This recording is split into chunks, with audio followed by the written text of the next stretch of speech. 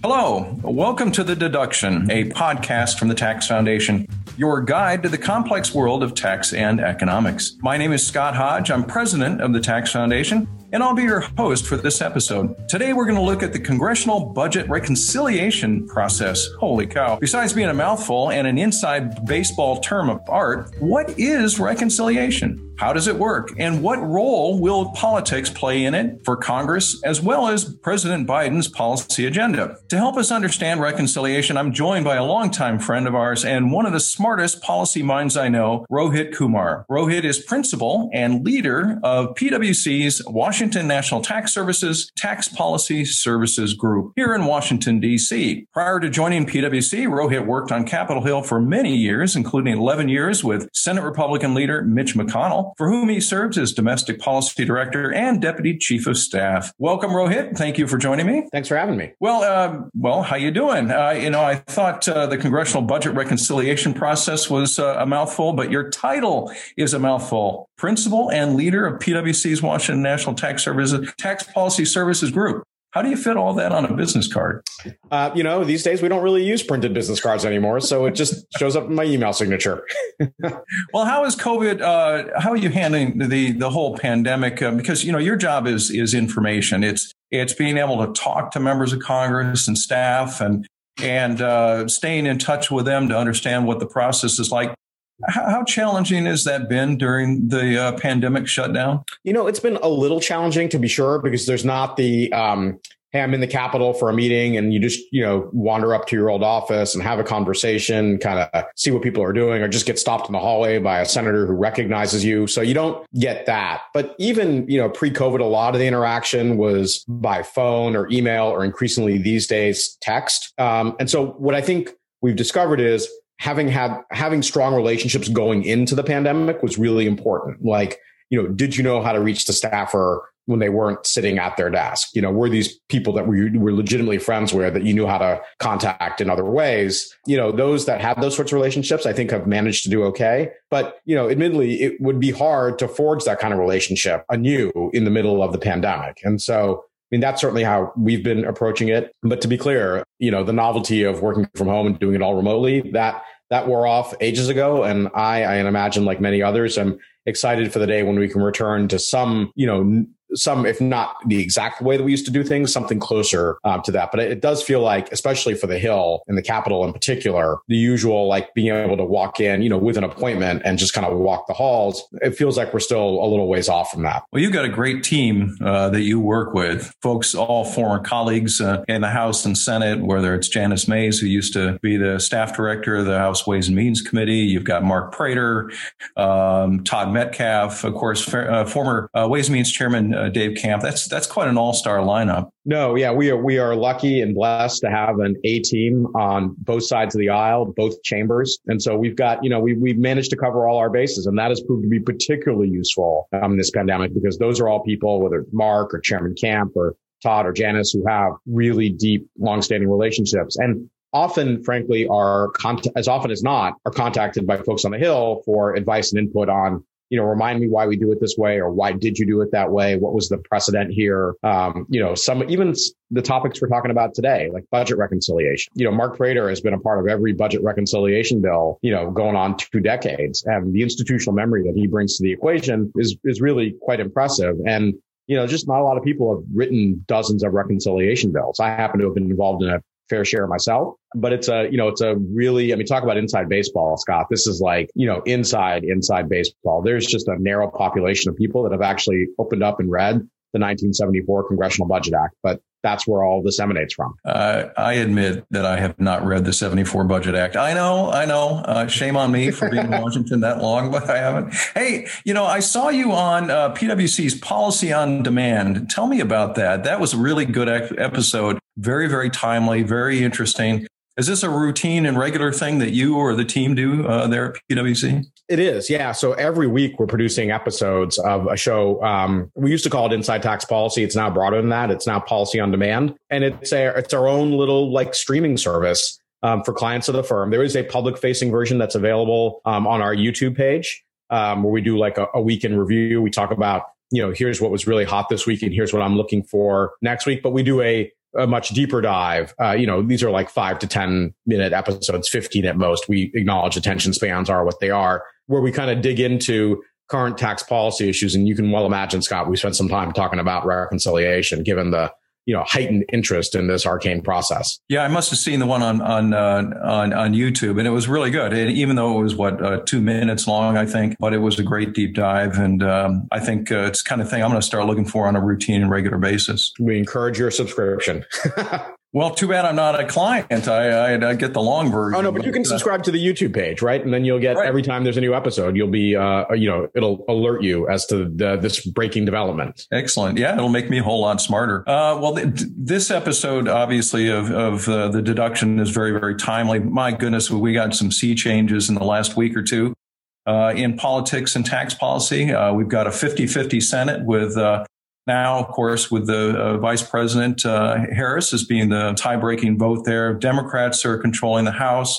President Biden has outlined an extensive agenda, both rescue and recovery. And we'll get to that in a second, because that, I think, is going to be a real nice case study for talking about reconciliation. And I'll admit, in addition to not reading the 74 Budget Act, I've been in think tanks for the last 35 years. And so, reconciliation is something I kind of know about, but I don't really know about. And so I kind of consider myself somewhat of a layman. So if you could help us start with the very basics of reconciliation, what is it and why is it used? Yeah. So the basics of reconciliation, if you go back to the original purpose of the budget reconciliation process, it was actually pretty narrowly limited for deficit reduction, right? Leaders acknowledge that spending reduction or deficit reduction, whether it's spending reduction or raising taxes, is politically challenging, and getting a supermajority for those policies, would be difficult in a durable kind of way. And so this was a process that allowed for certain tax policy changes and certain spending policy changes to be enacted, or to be able to pass both chambers, but particularly the Senate, with a simple majority vote, with all sorts of, not only to be able to pass with a simple majority vote, but that if you had a simple majority, you would be able to get across the finish line. There wouldn't be undue delay. There are pretty strict time limits on the number of time of debate. There are limitations on amendments. They have to be germane to the underlying measure. You can't just show up with something completely unrelated to try to foul up the works.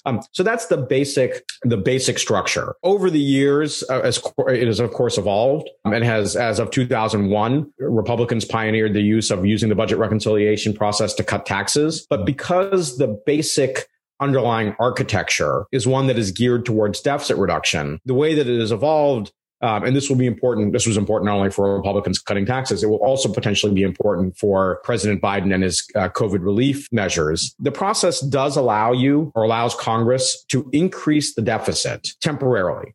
For the duration of the budget window is the official term. The budget window is not defined. It's not required to be of any particular length. It used to be 5-year budgets were pretty common. More recently, we've been doing 10-year budgets, but there was nothing in the underlying structure of the Congressional Budget Act, that would prevent a Congress from adopting a 15-year budget or a 20-year budget or a 100-year budget, right? I mean, there's just it simply becomes a question of, what do you have the votes for, right? This is all simple majority process. So if you have 51 votes for a 10 million year budget, God bless, you can write a 10 million year budget. Now, question the relevance of the estimates at year 9 million, but nevertheless, there is no, at least in the underlying statute, no restriction. Now, in order to have a reconciliation bill, right, this is the vehicle that is protected from a filibuster. You first have to have a budget resolution, right? A budget resolution think of it as like a budget blueprint document that sets forth overall spending levels and overall revenue levels, like targets for spending, targets for revenue collection. The budget resolution itself, if you actually were to read one, and I don't know that I would recommend it, it's just a bunch of numbers. It's a budget function and then a number. And unless you are conversant in budget functions and you know what the baseline number is, none of it will make any sense to you. You'd be welcome to read it. And I would be shocked if more than 10 people on the planet could read it and know intuitively what it meant without cross-referencing every budget function and number in there. But both the House and the Senate have to pass a budget resolution. And then assuming that they are not identical to one another, they have to, reach a conference agreement, a unified conference report on the budget resolution. And then they each have to pass that conference report. Embedded in that budget resolution, not every year, but not infrequently, especially when you have unified control, are reconciliation instruction. And these are literally instructions to the committees that are instructed, right? It could be one committee, like just the finance committee or just finance and ways and means, one in each chamber, or it can be multiple committees, finance committee, energy committee, health, education, labor, pensions committee. You can instruct as many committees as you choose, again, assuming you have the votes. And each committee is instructed, hey, your instruction committee is to design a set of policies that reduce the deficit by X billion dollars, right? That's it. That's the instruction. You have total flexibility as the authorizing committee, to decide how you're going to hit that number. Now, often as you're putting the budget resolution together, there are certain assumptions that are made. You have, the budget committee chairman will have had conversations with the chairman of the authorizing committee, so that they'll know, okay, I'm going to give you a number. Do you have some sense of how you're going to get there? So often a lot of this is informally pre-cooked between the budget committee and the authorizing committee. So the authorizing committees don't just wake up one day and say, whoa, I got to reduce the budget deficit by, $50 billion. Holy mackerel. How am I going to do that? Right. So they sort of know how they're going to get there before they get their number assigned. And then the committees that have been assigned a reconciliation instruction, let's just go with a simple version, just one committee and each chamber has been assigned. So for our purposes, finance committee and ways and means, which are the two tax writing committees in the Senate and House, respectively, they're given a number target. They write a piece of legislation that hits that target. They have to report that out, right? And that means you got to get an outright majority to report the bill out. That will become more challenging, perhaps, in a 50-50 Senate, where you have likely equal representation on the committees of Democrats and Republicans. But they've got to report that out. If it's just one committee in each chamber that has received a reconciliation instruction, they report that bill directly to the Senate floor. If multiple committees have been instructed, so let's say the Finance Committee and the Health, Education, Labor, Pensions Committee help. If more than one committee has been instructed, they then report their legislation to the Budget Committee. And the Budget Committee simply engages in the ministerial task of stitching together the multiple pieces of legislation that have been reported to them, and they report that out to the floor. So it's a ministerial process. Where it becomes more than ministerial is if a committee defaults on its obligation to report legislation, and there's typically a deadline, right? If a committee fails to report, the Budget Committee can, at that point, usurp their authority and write the legislation for them. That doesn't typically happen because, as I said, the Budget Committee, it's often coordinating with the authorizing committees. But it is in the rules that if a committee, falls down on its obligation, that doesn't stop the process. So you think about, we haven't seen this recently, but in a hypothetical world where you've got, a really recalcitrant chairman who's just not on board with what the rest of the caucus wants to do and refuses to hold a markup. Like says, I'm just not doing this. I'm not interested, go away, right? The way that the rules work, it does not empower a recalcitrant or persnickety chairman or chairwoman from stopping the process. The Budget Committee can then step in and say, okay, you've defaulted on your obligation. We will step in and do this for you. But eventually, assuming all ducks in a row, that reconciliation legislation is then reported to the Senate floor. It has to be tested to make sure that it hits the number. That's measured by the Congressional Budget Office in coordination with the Joint Tax Committee. Joint Tax Committee. Sorry. So JCT, Joint Committee on Tax is the official term. So they coordinate, make sure that you've hit the numbers. But then, Scott, there are a whole host of other tests that the bill has to pass, all sort of, generally and collectively referred to as Byrd Rule points of order, named after Robert C. Byrd, right. Former senator from West Virginia. And I think one of the original authors of the Congressional Budget Act back in 1974.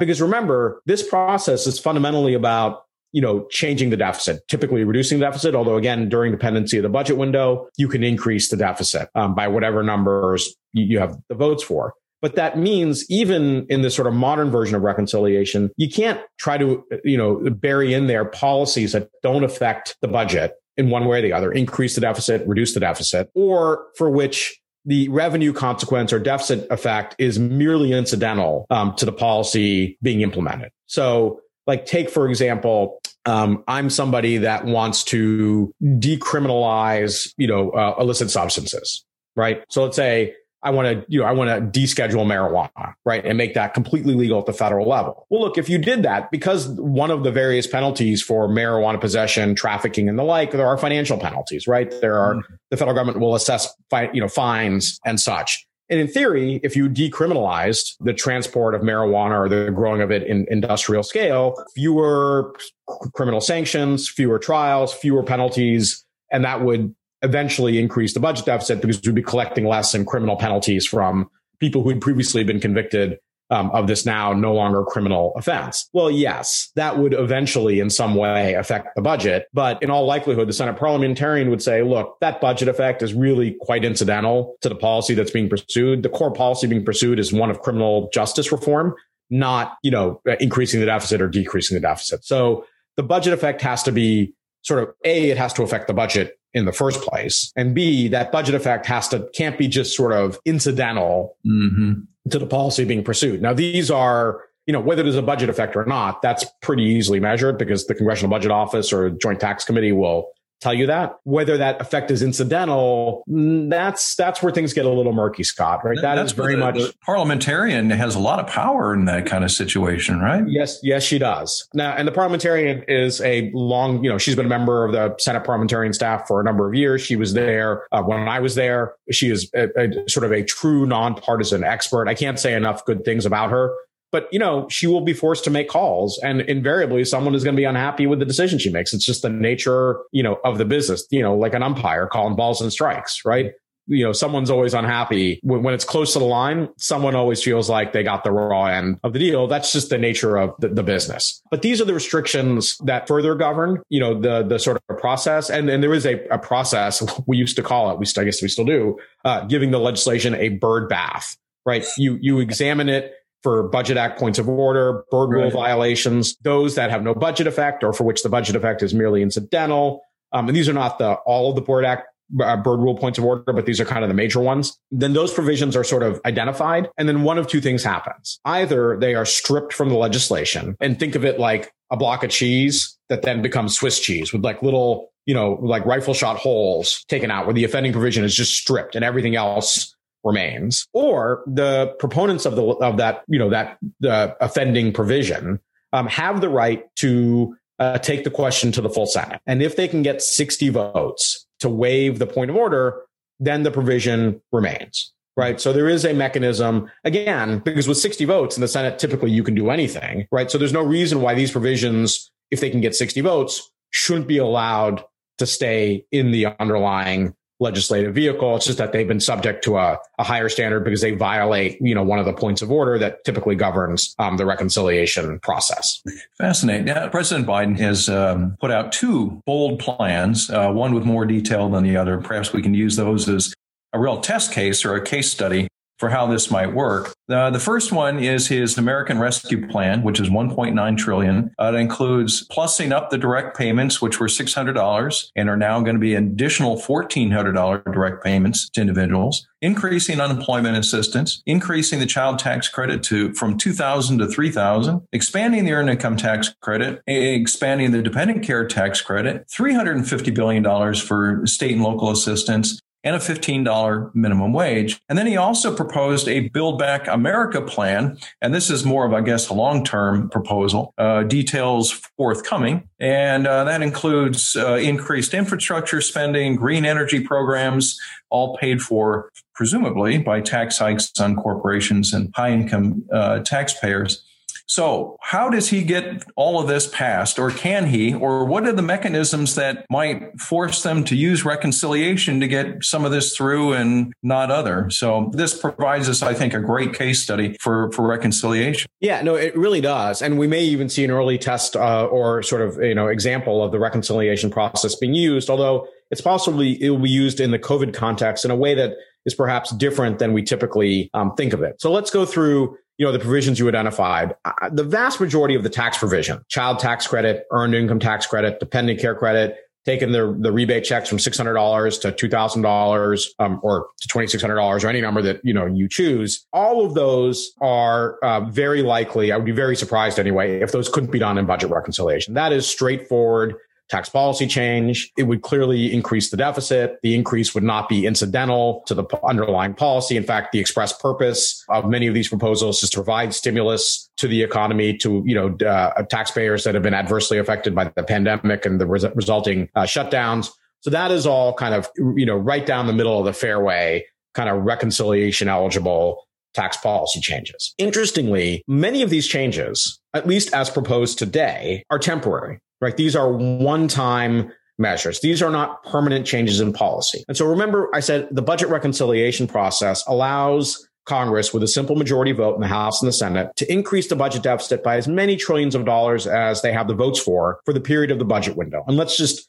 sort of stipulate for today's purposes that the budget window will remain 10 years, although, as I noted, in theory, it could be made longer. But for the purposes of this conversation, it need not be longer than 10 years. These sort of temporary policies, temporary expansion of child tax credit, EITC, dependent care credit, and the like, as one-time policy measures would increase the deficit, but that deficit increase would be well limited inside the 10-year window. In fact, most of that deficit effect would be in the first 2 or 3 years at most. There might be a little bit of a tail in some of these, but that tail is not going to drag out past year 9, year 10, and into year 11. And so it is possible that a determined majority could use the reconciliation process to enact a bunch of one-time spending or tax cut measures that increase the deficit, so long as that deficit effect is limited to the first 10 years, right? And they wouldn't have to raise taxes to pay for it or cut other spending to pay for it. It could be deficit increasing, in the first 4 or 5 years. And then in the natural course, if those provisions expire, right, which is what the estimators will assume because that's the way the policy is written, the deficit effect will taper out to zero.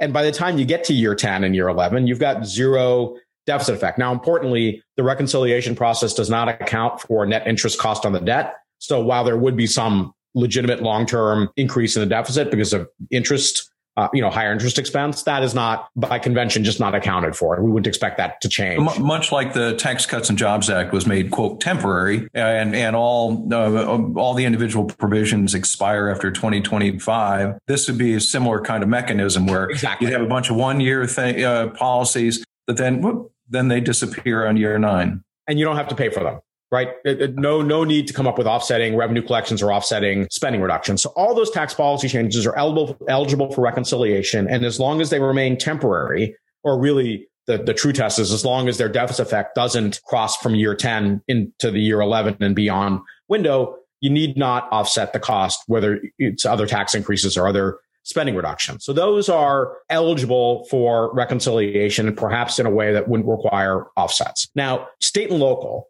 that's not tax policy, that's spending policy. Right. And typically is done through the Appropriations Committee, through a discretionary appropriations process. Discretionary appropriations actually can't be done through budget reconciliation, but there's, I think, a pretty straightforward workaround, which is to turn it into a one-time mandatory spending program rather than a discretionary program. And if you think about, if you really want to get $350 billion, whatever the number is, of assistance to state and local governments, there are any number of ways in which the federal government could do that, right? States have an obligation under the Medicaid program to match federal spending. You could, and Medicaid is a mandatory program, right? You could relieve the one-time match, right? There are I can think of dozens of creative ways in which to get money to state and local governments by relieving some of their other obligations that are on the mandatory side of the house.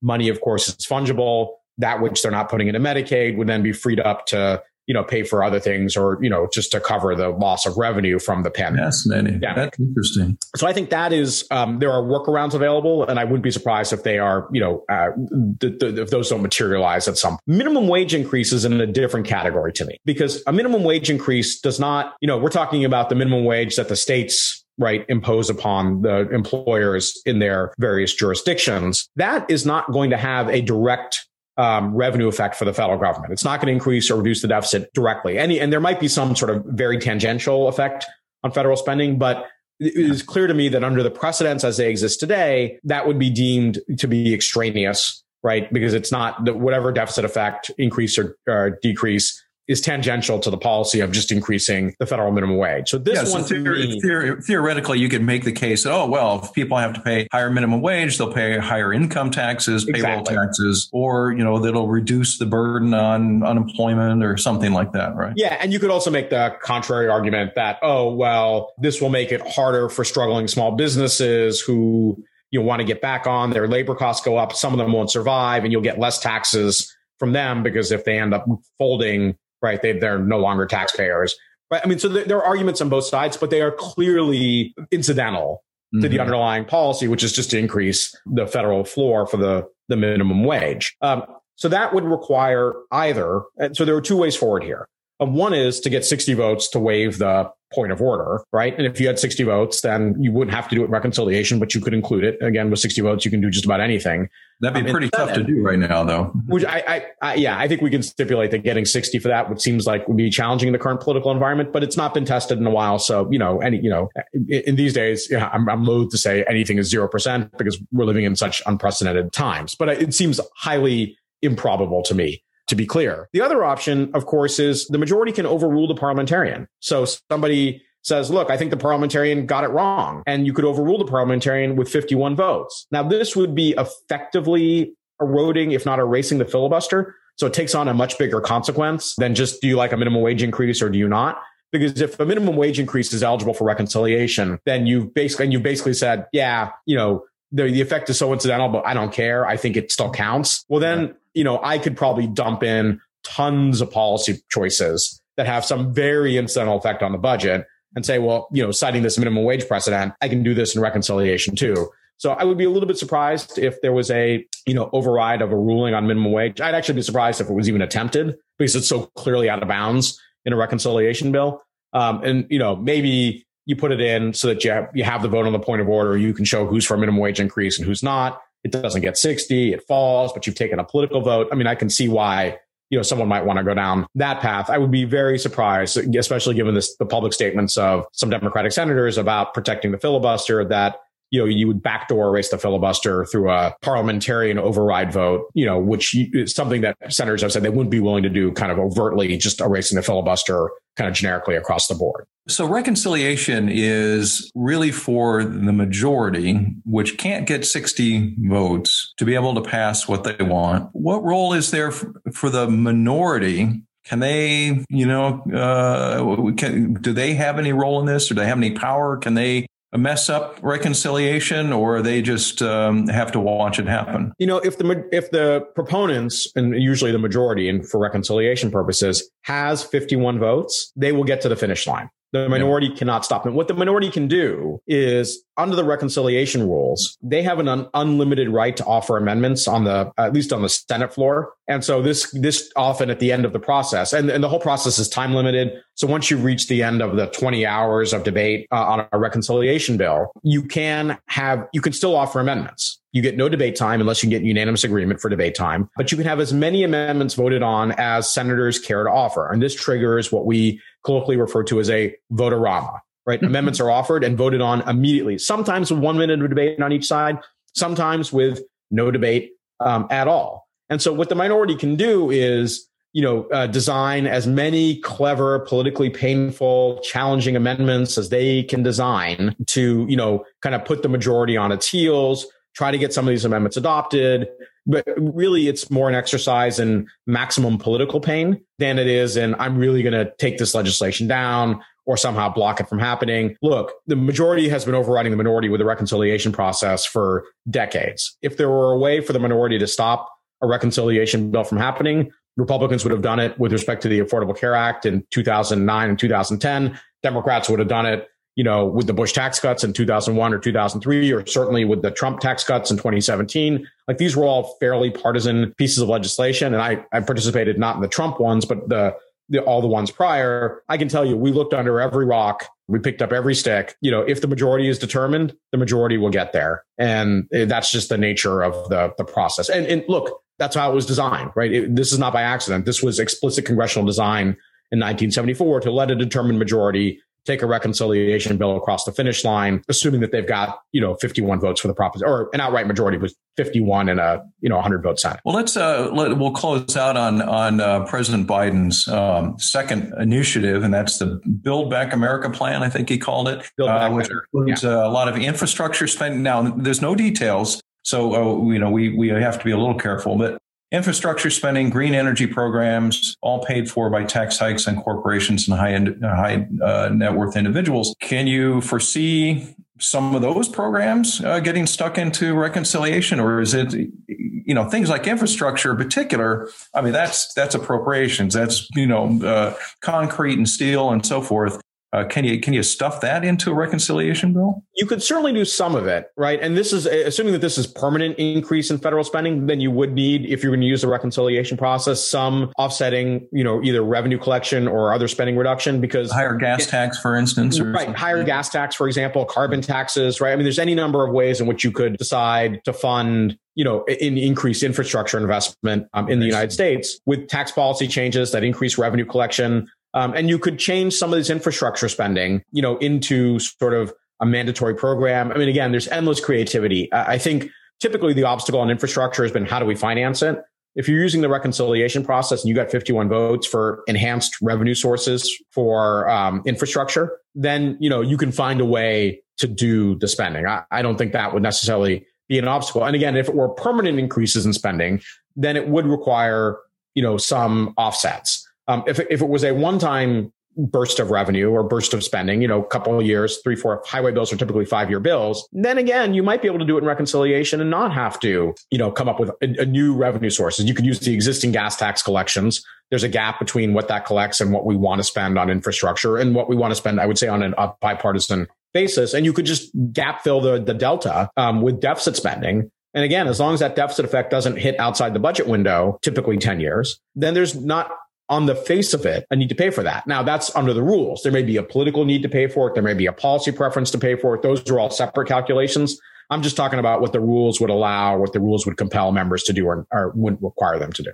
And raising, we'll close on this, raising corporate taxes and individual taxes, essentially repealing a lot of the Tax Cuts and Jobs Act, would be a no-brainer under reconciliation, right? It would. The only thing that President-elect as of today, Biden, has proposed that I don't think can be done in the reconciliation process is to increase the Social Security payroll tax liability, imposing the full 12.4% on incomes above $400,000. And that's because there's a very specific point of order in the 1974 Act that says you can't make changes to the Social Security program. And so that one, to me, is probably, of all the Biden proposals on the revenue side, is probably the only one that strikes me as being, not eligible for inclusion in the reconciliation process. Again, this would be subject to a point of order. It would be subject to a ruling of the Senate parliamentarian. But based on my experience, and I have some experience with this point of order in particular, I would be very surprised if the parliamentarian blessed imposing the Social Security tax as a payroll tax deposited into the OASDI trust funds as something that you could do in reconciliation. Outside of reconciliation with 60 votes, for sure. There are, of course, other ways to raise taxes on upper income individuals. You could just increase marginal rates by as much as you have the votes for, right? So, and as we know, Scott, like the trust fund is an accounting fiction that the federal government maintains. Right. Whether the money is deposited into the general fund or into the trust fund, it's all really the same pot of money. And in due course, we will be funding Social Security out of the general fund, kind of one way or the other. So it almost matters not how you describe it.